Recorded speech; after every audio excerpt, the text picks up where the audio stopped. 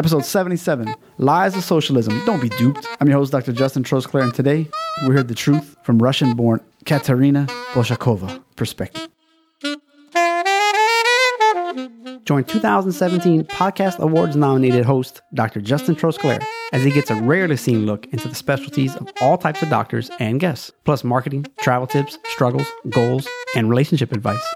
Let's hear a doctor's perspective. Welcome back to another show. If you like accents, we got another one. Like I mentioned last time, we have running a review competition. Write a review on wherever you listen to this podcast, even online. Snap a picture of it, screenshot it, email it to me, justin@thedoctorsperspective.net, and you'll be in a drawing to win either a t-shirt or a book. If you want to say, hey, I would prefer X, Y, and Z, we'll accommodate you probably. No guarantees, but probably. Just want to thank everybody who has downloaded those no needle acupuncture chapters. People are starting to see the results, and that is always exciting to hear. I can bend my knee and I can play the sports that I want, and my headaches aren't as bad as they were. So always a good thing to hear. needlesacupuncture.net/protocol. Another option, I'm looking at releasing a Chinese cupping 101 class. Cupping's kind of popular. It's good for, chiropractors, PTs, massage therapists, probably some other people could benefit from learning how to do it. Why not learn it from the source right here in China? That is adoctorsperspective.net/cupping. It'll take you to the landing page. You can find out more information about it. This isn't going to be some 15-hour commute down to another city type of seminar or online class. This is going to be just what you need, not what you don't. Implement Monday morning type of stuff. All right, let's get back to the show, because today I'm so tired of hearing about free this and free that and the big bad corporations and all this stuff, which, that's a controversial topic, obviously. But, we'll touch on that a little bit. But she was raised in Russia, so she knows firsthand all about socialism. She's got a great story about going to the grocery store for milk, kind of opened your eyes. And how does, when everybody's guaranteed a job, that creates a problem with, who works harder. When you go into school, maybe you go to school for free, but then the competition gets out of control and you have to lean more into the circle of distribution. She'll talk about what that means. So nothing is truly free. And also the rise of alcoholism in these types of countries. Well, not to be outdone, she has a math degree from Russia, came to America around 30. She specializes in interior design, specifically kitchens. And we're not talking about just throw rugs and chamois. No, everything from this wall should be moved, the flow of traffic, plus, cabinets and, granite. What do you want? What do you need? She takes care of it all. All right, that's enough. adoctorsperspective.net/77. Let's go. # behind the curtain. Live from China in Seattle, Washington, we have a fantastic guest today. Well, we have so much going on these days with socialism and communism and let's break away from the American tradition and give and free education and all these kinds of these thought patterns. Well, our guest actually grew up in Siberia, Russia, and then moved to America. So she's going to have a wonderful background story. So instead of just being doctory today, we're actually going to be a little bit more political. So strap in. I think this should be a fun episode. Her name is Ekaterina Bolshakova. Welcome to the show. Hi, Justin. Hey, that was actually funny. I was like, oh, wait, did she mute herself as well? So I think you're uniquely qualified to discuss the dichotomy of these rich companies and these poor people from your youth and from now. So if you don't mind, give us a little bit about your background and how you became who you are, a designer as well, an interior designer. You're really good at that. Give us the lowdown on your backstory.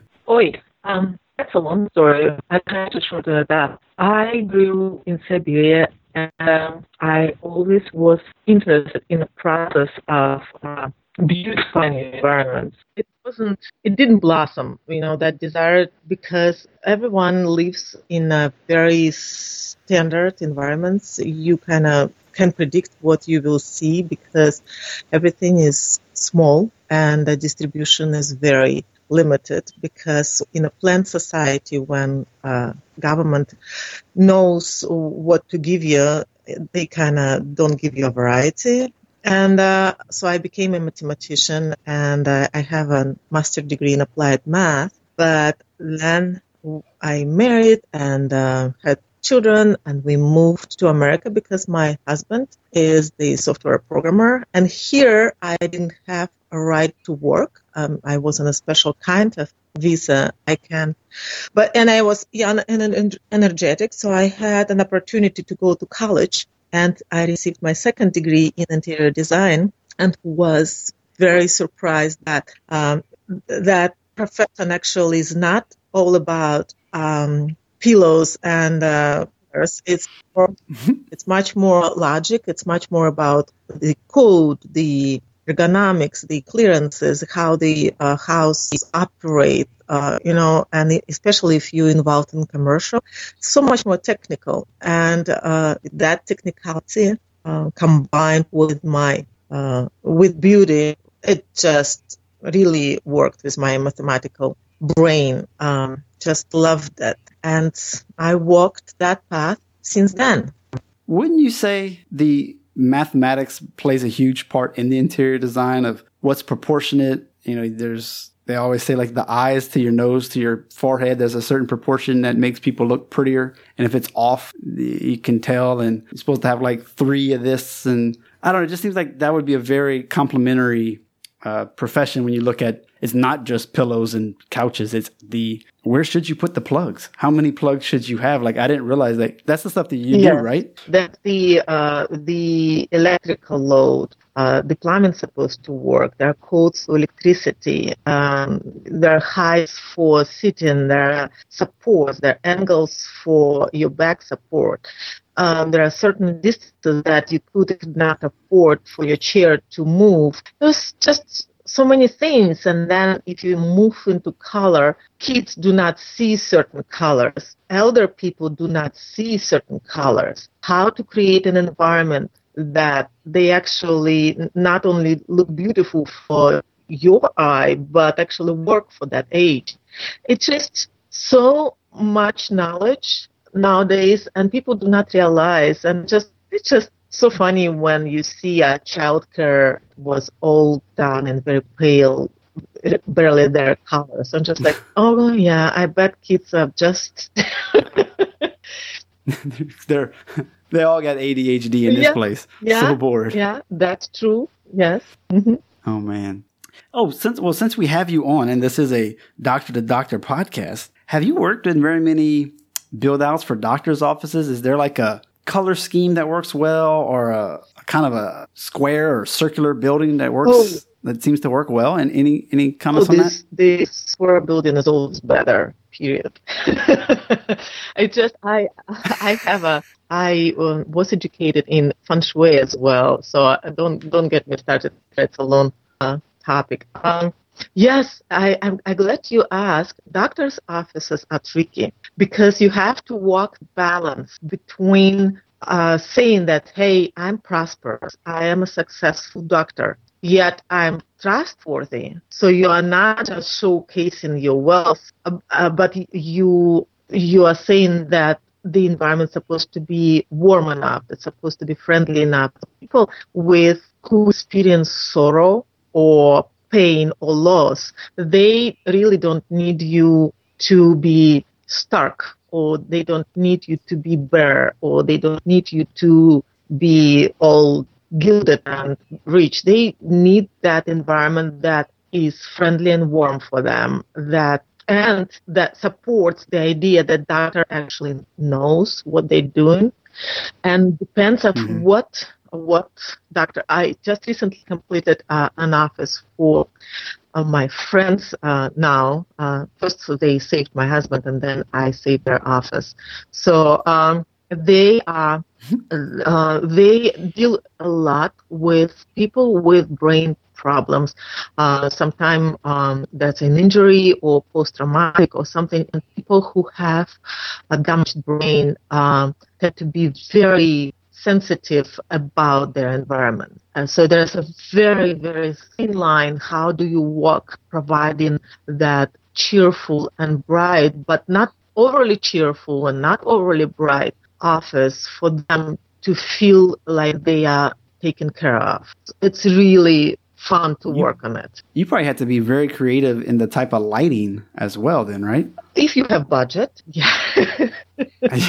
Well, there's like the yellow color, there's the white color, there's kind that's flickers, there's LEDs. Is there like a go-to that's more like 2018? Yeah, at least a very basic is that please make your light uniform. It just, at least if you have those fluorescent or whatnot, just make sure that all the bulbs are the same color. And that's my pet peeve. People do not realize how bothersome it is. And then if you bother to choose colors, then it's going to be all funny. And yes, it would be better to have a whiter light, a little bit on the warm side, but don't go to the yellow old ambient light. And LEDs are good. Yeah, nowadays they are much better. There are much more choice instead of just glaring blue thing. But there is no natural light mimicking the sun exactly. It's That's true. I know in my own clinic I had what you were talking about. So I was like, okay, this looks really bad to have the white and the yellow. So I was like, okay, we're rearranging the bulbs. This room is going to be these bulbs. This room is going to be these bulbs. How do we make it work? I was like, it's not in the budget to replace like 100 bulbs. It was just not in the budget. But we could rearrange some bulbs over like an hour. So yeah, it makes a difference.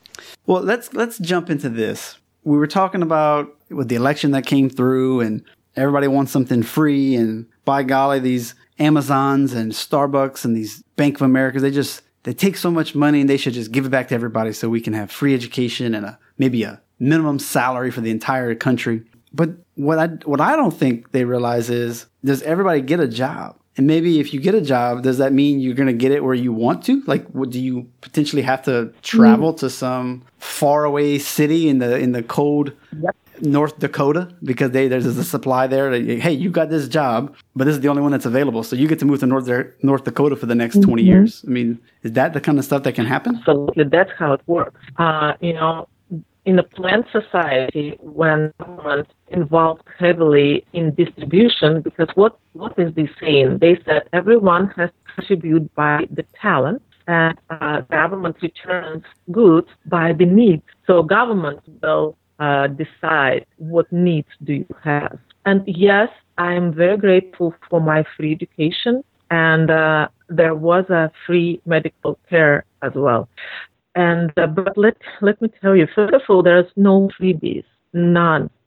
When you are in a free education society, government become really not interested in weaklings, that they support the strong and smart. They are not carrying the child with the problem through. They're going to be cut off, and they will be sentenced to work on a much simpler job because nobody gonna hold their hand pulling them through the complete education. And there is huge competition. It is free, but you have to compete with your peers to get to the institution.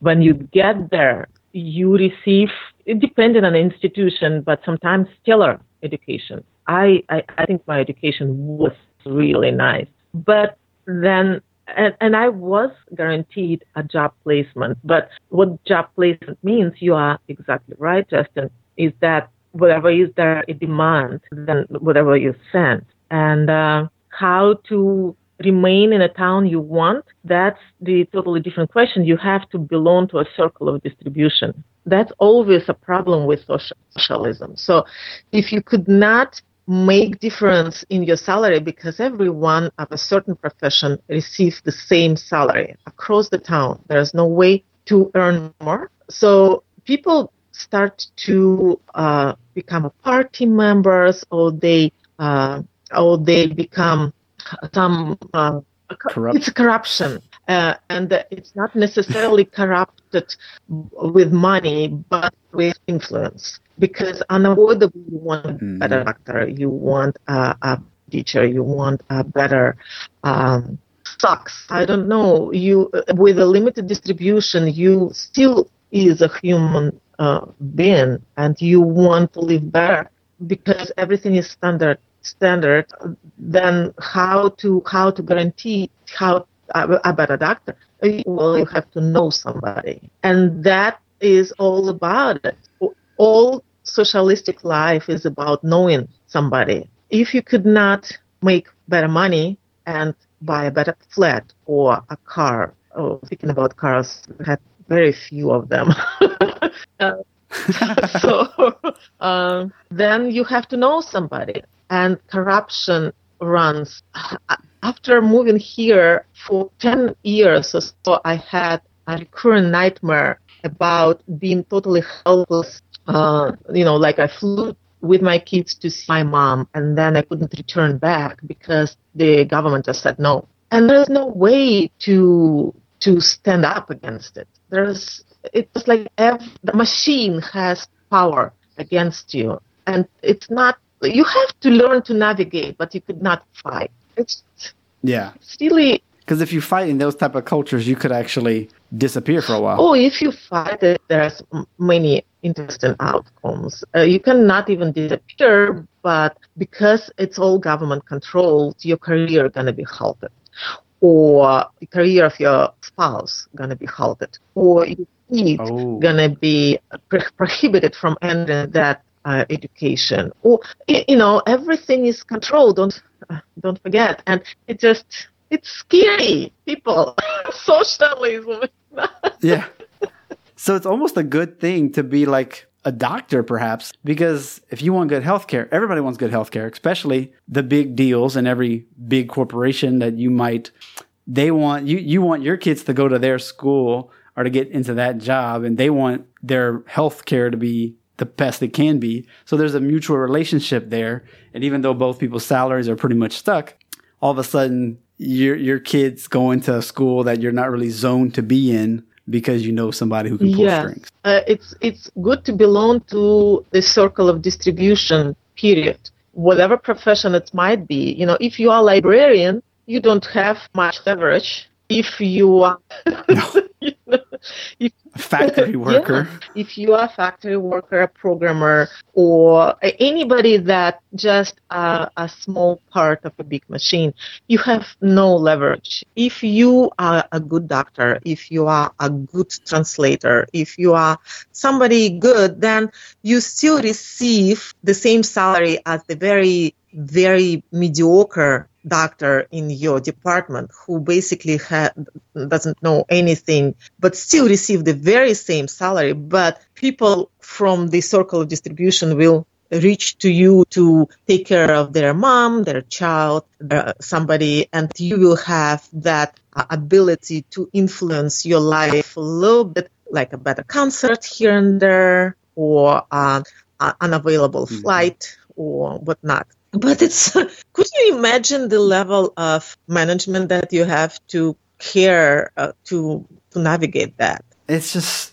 actually, I can believe that, where I live. And, see some of this. But that is just wild because you don't think about, I think America has this utopian dream that everything's going to stay exactly the same as it is now. We're going to have you can still have all the businesses you want. The government's not going to. Well, if you start listening to some of the politicians, it does sound like they're always want a little bit more power, a little bit more control over this, control over that. And to me, they don't run much very efficiently. So I personally, I just don't want to give them any more money because they're not very efficient to begin with. But in places like Russia and Europe and all that, don't they pay double the amount of tax that we typically pay in America to cover all this free stuff? Oh, double is another statement. There's no free things in the world, right? Everything costs money. So your free education, I received I don't know how to call it, stipend. So I was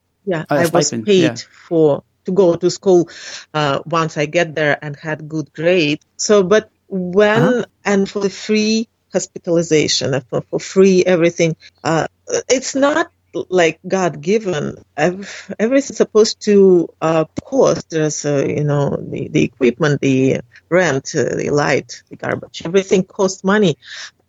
So if you take a look at how much an average mid-class American receives to their pocket out of what they earn, it just somebody has a junior designer and they pay them $45 per hour and they bill them for $90 per hour. So, and that 45 is what the person receives, and then they pay taxes and everything. So, but basically out of what they're worth, out of that bill of $90, they receive at least 30% they receive to their pocket. So in the Soviet Union, you received 4 to 7. Oh my. 4 to 7. To pay for that, it would be 4 to 7. And it's not a joke. This is why people drink so heavily. It's just because when they're young and they are energetic and they want change and they have so much ideas, they receive that education and they go and pedal. And then they realize that the person, in that same department doesn't pedal, and the person in the department across the hallway doesn't pedal as well and still receive those salaries. They just barely learned how to navigate the meeting and how to look smart or how to do a report so it looks decent. And they make a tenth of what you do, but they receive the same salary. People become disheartened. Why would they contribute further if there is no point? You could not guarantee better education to your kids. You could not have a better vacation. You could a little bit, save here and there. And but I mean, largely you are doomed to have the mediocre life, no matter how bright and you are. It's not about money only, because don't get me wrong, it's not about a better life meaning a bigger car. It means that you don't have a freedom of choosing nothing. Right. It just, people, especially men, they start to drink just because they could not make it. What else is there to do? They could not make a difference. Women are more entangled with the household and children and everything. And this is why my generation and generations previously had such a huge drinking problem, because, when you're young, you don't see it. When you are starting to work, that becomes obvious. And people steal, and people are corruption. I don't know. I don't know how to explain for people to believe me. It just, to pay for that education, for that medical care, it's just, you have to rob your citizens. And I think we've all seen it where you're the one who ends up doing the work for a school project. There's a team of 4 of you. 1 or 2 people ends up doing more work than everybody else, but everybody gets the same grade. And if you don't know how to kiss butt well, then the person who actually didn't do much work will be like, oh, look at everything that I did, and they already like you. So all of a sudden that person gets the raise or gets the promotion, and you're like, are you kidding me? The worst person? You're like, yeah, he was the most sociable. And whatever that society values is they can be good at that and then get promoted. It sucks. It's human nature. And human nature got amplified in the socialistic environment, because you have to have a kind of, your moral standards supposed to be dummified for you to succeed there. Your moral compass supposed to be a little bit lower to navigate. And if you are navigating successfully, I bet that either you are very talented and very in demand, or you are stealing things, or you are corrupt as hell. I heard, I don't know how true this is per se, but a lot of college kids here, they're definitely, the only opinion that is good is like the liberal opinion. And then once they actually get into the real world and have to make money, and they realize how much goes to the government for taxes and for this tax and property tax and all this stuff, all of a sudden they start thinking, I don't know how much I like this whole giving away everything. They're like, I'd rather keep it. Maybe that's not something I really align on in the financial. Maybe socially I'm okay with still being that way, but not the financial part. And so then they have a crossroads, like, well, how do I wrestle with that? It's always, there's no freebies, and there's always why. before you say that you want free distribution or you want that person to give more money, just say why. Or so there should be a reason, like the bad guys, presumably, right? That like on Amazon or some, they becoming so filthy rich, but they give heavily. They contribute to society. It's just that society tries to milk them heavier. And that's what I was about to. Go ahead. Let me set you up for a good question on this one. So when we look at like if America was going to go this way, would the government be able to come in and like, take over Amazon and Best Buy and Walmart, or would they still be privately held per se, and then the government would just like tax them like crazy to where they might have like, look, you can no longer make more than 10% profit. Everything else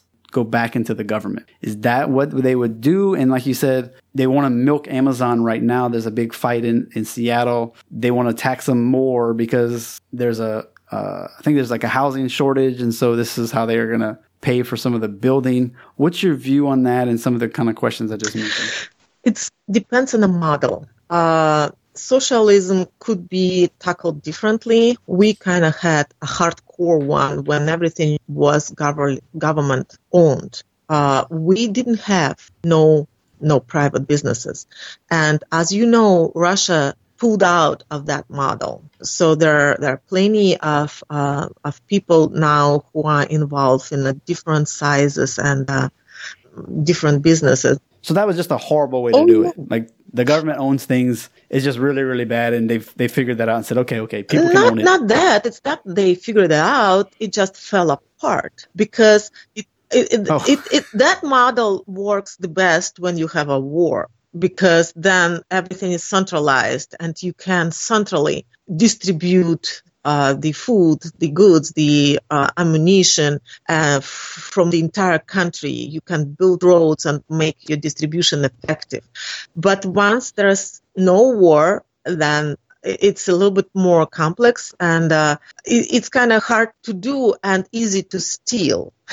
People, the Soviet Union was stolen, basically. It was redistributed to pockets of the party leaders and their families. It just the whole country went bankrupt because of that. Wow. And again, it's like an unlimited power once you are there. Boy, I don't want to be there personally, but there are people who do. And but in the northern countries in Europe, they have a different model. They still have businesses, but it's heavily controlled. But the idea is the same. They are taxed very heavily, and bright people leave. If you will tell me that, there's a beautiful society up north in Europe, I will tell you that I know at least 5 people who left because they want better. They don't want to give up 70% in taxes and then pay for flat and for foods. So like literally, if you can leave, you're like, I'm capable of leaving and starting a business and doing the same thing somewhere else that actually I can make, like you said, I can keep 70% of the profit. Well, why in the world would I stay? Like I can just go home and visit from time to time. Yes, if you can leave, you will leave. So I will, if America, God forbid, will move to that direction, I will leave. and I hope young people who want to see their power to fruit, so if they're smart, if they are talented, if they are artistic, there's no reason to suffer. Oh, and by the way, about artists, everyone's supposed to work in Soviet Union, right? So if you are an artist, you are forced to work. There is no such a profession. There was very few government-sponsored artists who. There's only so many murals that they can paint on a building. Yeah, if you can do a good Stalin portrait or good whatever, So, but if you are expressionist, if you are in a Fauvism, if you are in some other weird word of the expression of your feelings or vision, you are out of luck.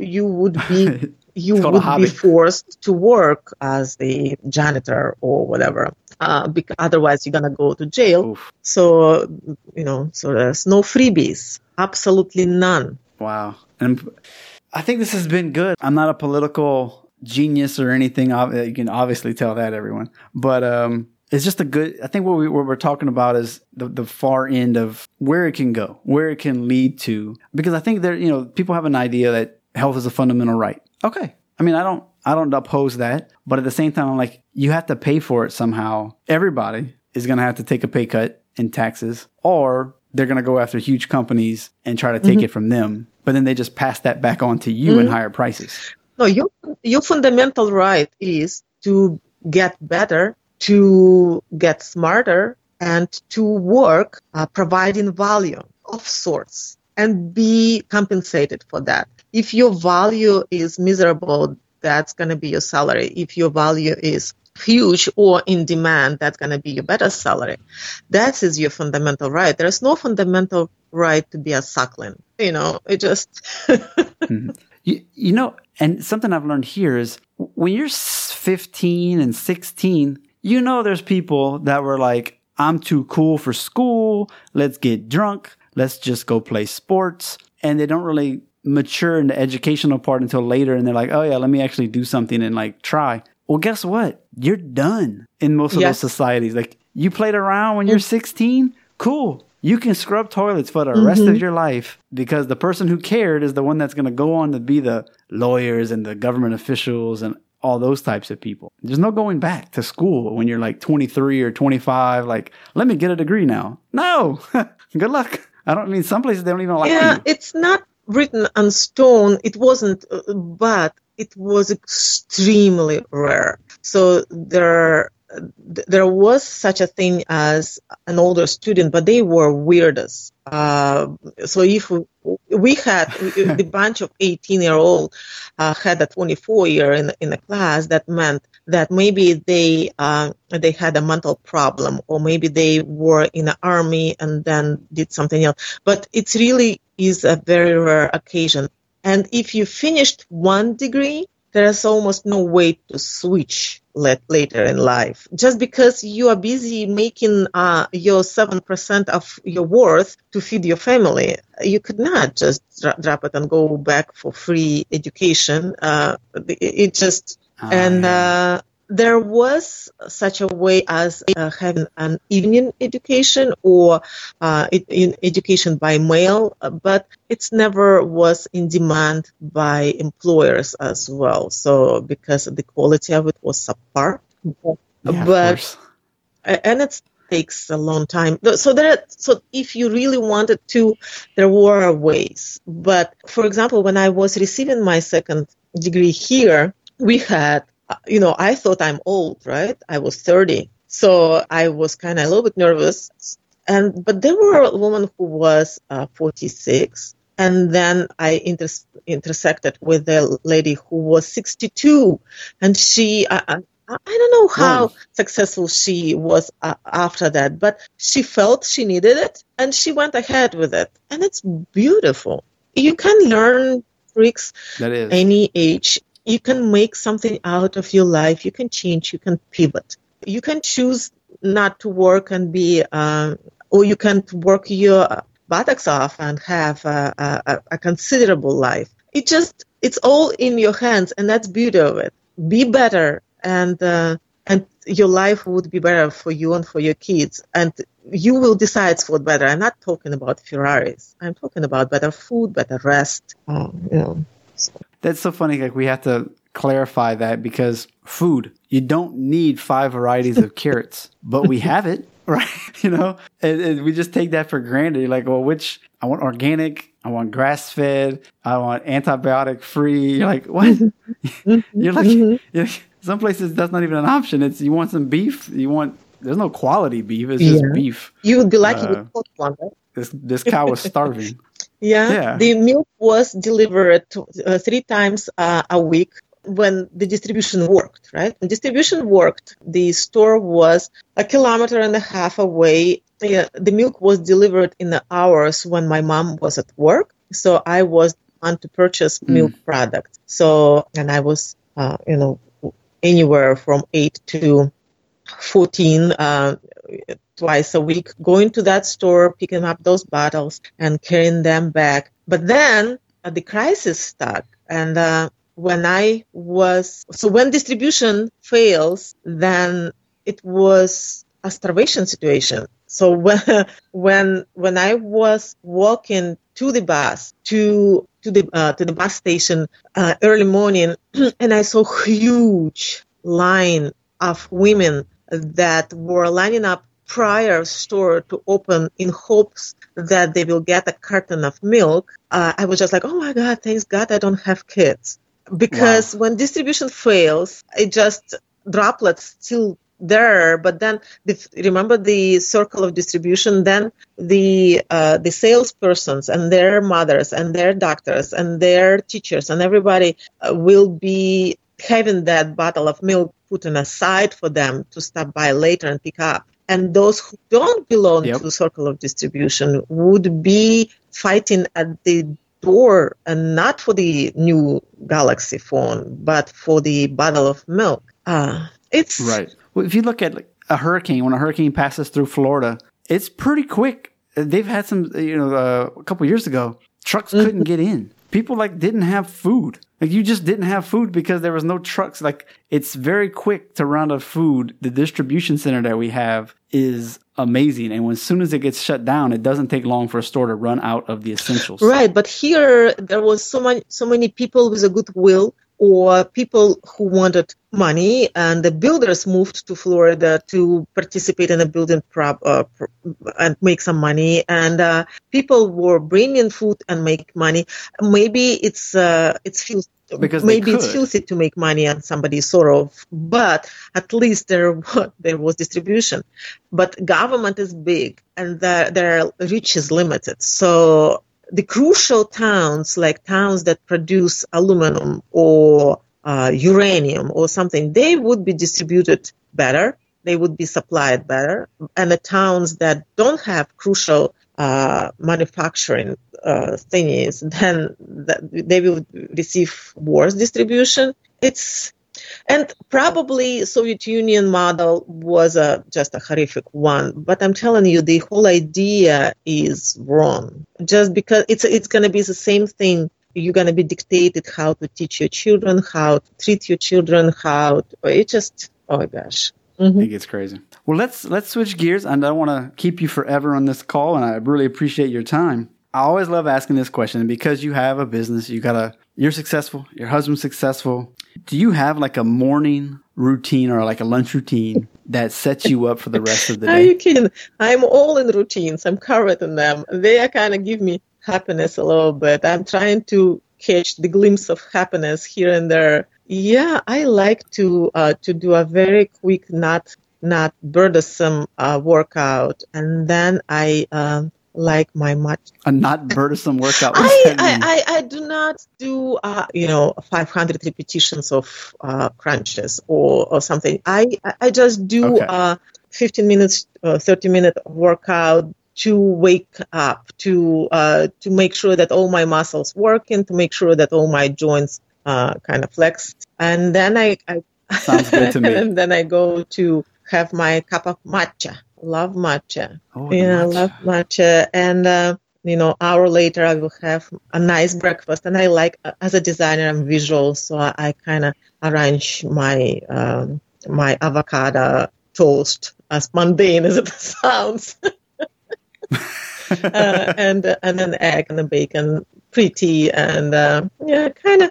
I try to stick to a certain schedule and try to have pleasures. So I know what pleasuresome to me. Even walk my dogs and look at them playing.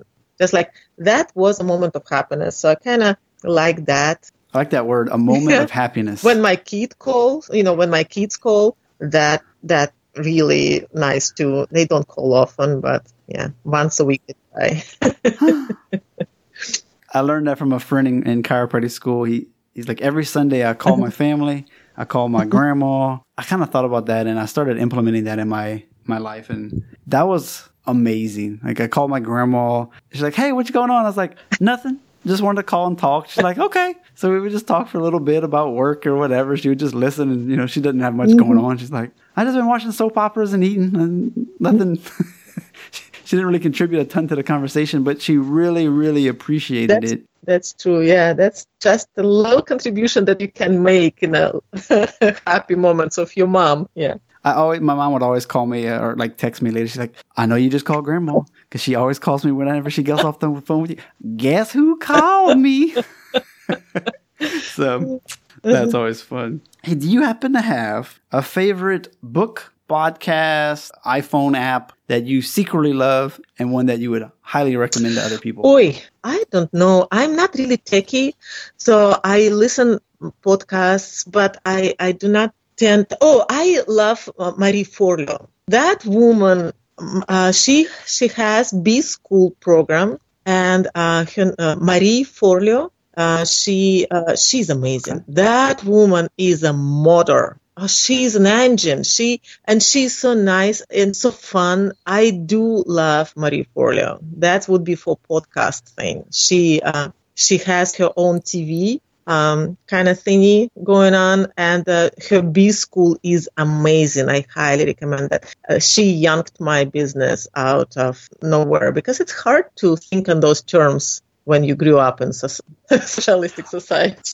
Oh, she's the B School. I had a guest or two talk about. She has some amazing class for getting your avatar or something. She has a system. Maybe? It's a week long. No, it's not week long. I think it's 6 lessons. Everyone is a kind of. I think it's like a 5-6 week program. It has homework, it has beautiful material and avatar and everything. It's just in the first lessons, she goes deep, and she provides an amazing value for that 2,000 that her B School worth. So that's what I love to recommend. I listen to a number of design podcasts, and about books, I just love to read, and we read aloud. So if you guys are planning to keep your kid with 2 languages, which I would highly recommend, because there's no point not to. It's such an advantage. I would recommend to start early to read aloud. So we read aloud with our kids, and we kind of we took turns. And now kids are gone, we still have that habit. So it's really nice when I do something kind of mechanical, polishing my kitchen design or something, and my husband reads me, or he does something and I read him. It's very nice. I have to warn you, you become much more critical to written word than you were if you reading quietly, because when you pronounce sentences, you start to kind of, oh my God, that was beautiful, or like, I could not read some books because the language is so lousy, and I don't care how popular a book is. It's just like, oh, really? Yeah. Okay, I have to ask then, is his native English and yours is no, Russian? No, we're both Russian. We both Russian. We married in Russia, and he got invited because he is a programmer of a very high level. So he got invited and worked for government first, and then we moved to a private business with him, and now we both Russians. Mm-hmm. Okay. When you're raising the kid, my wife speaks Chinese, I speak English, she has an accent, and I butcher it. So this is our plan. She speaks Chinese mostly to the kid. I'll speak English, and we'll read books in each other's language. That's our plan. I don't know if that's a good plan, but that's kind of what we're thinking. I think it's a wonderful plan. Also would say that I saw so many families that gave up language for no reason, and they just like, how could I enforce it if we are working and kids speaks English all the time anyway? Kids love rules, and if you say that only Chinese with mama and only English with dad, or only such language at home, no exception. Except, maybe when your guests come in, you could not force guests to Russian. Right. But I better learn Chinese. I'm never going to know what she's saying. You better translate to my kid. Yeah. I think it's a good thing to do. Probably your life would be a little bit more colorful there. Talk about. Mm-hmm. Hey, last question. For those of us who are adventurous eaters. Is there something that we should eat in Russia? Something that you miss, a comfort food that we should all try, whether it's a dessert or a breakfast food or a meat or anything? There's nothing you cannot get here because we have when I grew up, there were not a lot of processed food. So you cook a lot. And there's borscht, of course, and blini. So we're probably familiar, but borscht is a soup of meat and vegetables. And but you have to try it from the good cook because everything is supposed to be sublime. The meat is supposed to be good, and blini is good with caviar. Oh, okay. When there was a scarcity of everything during the holidays, during the New Year, there were some rare products that could surface on the shelves of the stores. So and because of the scarcity, and it's kind of the historical Russian luxury food, right? So we still get caviar once a year, but not. And I don't like it that much now, but I liked it before, probably because it was a luxury item. Yeah. And other than that, the food is really similar. The desserts are infinitely better, though. Americans are trying to over-sugar things all the time. I don't get modern frosting made of, I don't know what, petroleum. I have no idea. But exactly. If it's all made from scratch, it's just better.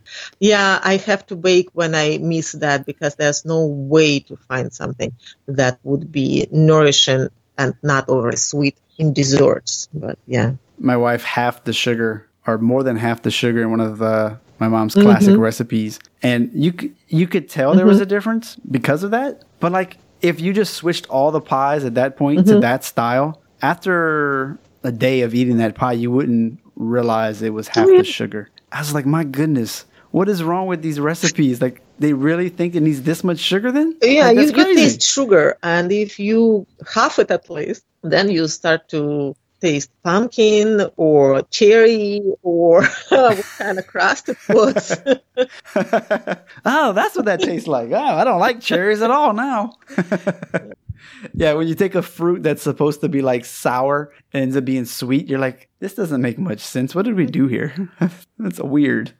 Well, how can people get in contact with you, especially if they're interested in hiring you for interior design work or anything like that? My company name is KB Design.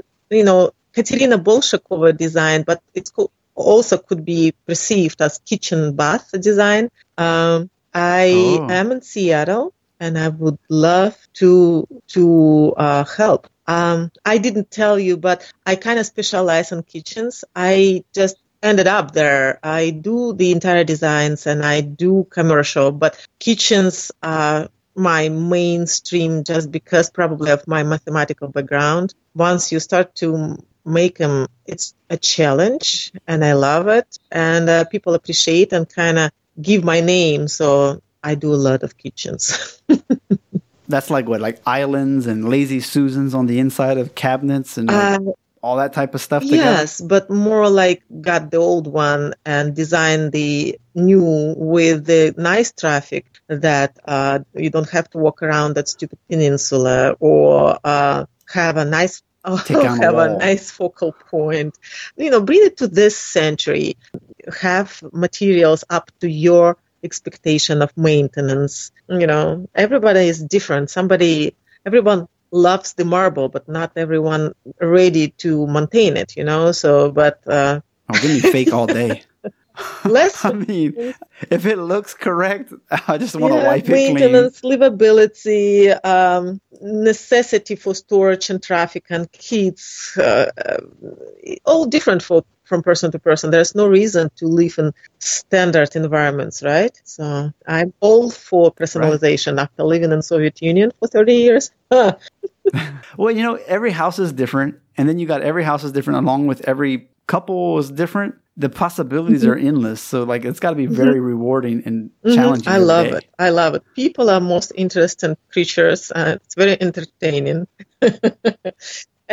And I love it. I love to learn his taste and her taste. And when they think they are close to divorce, you kind of provide them a decision and just like, oh, it's kind of worked for both of us. Yeah. Absolutely. Mm-hmm. Compromise. Mm-hmm.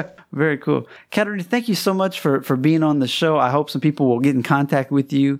And just thank you so much for your insight and just bringing it today. So thank you, Justin. Again. And for me, it was an important thing to do too, because I kind of wanted to get it off my chest. People do not realize what it is. Perfect. Well, I'm glad to give you a microphone.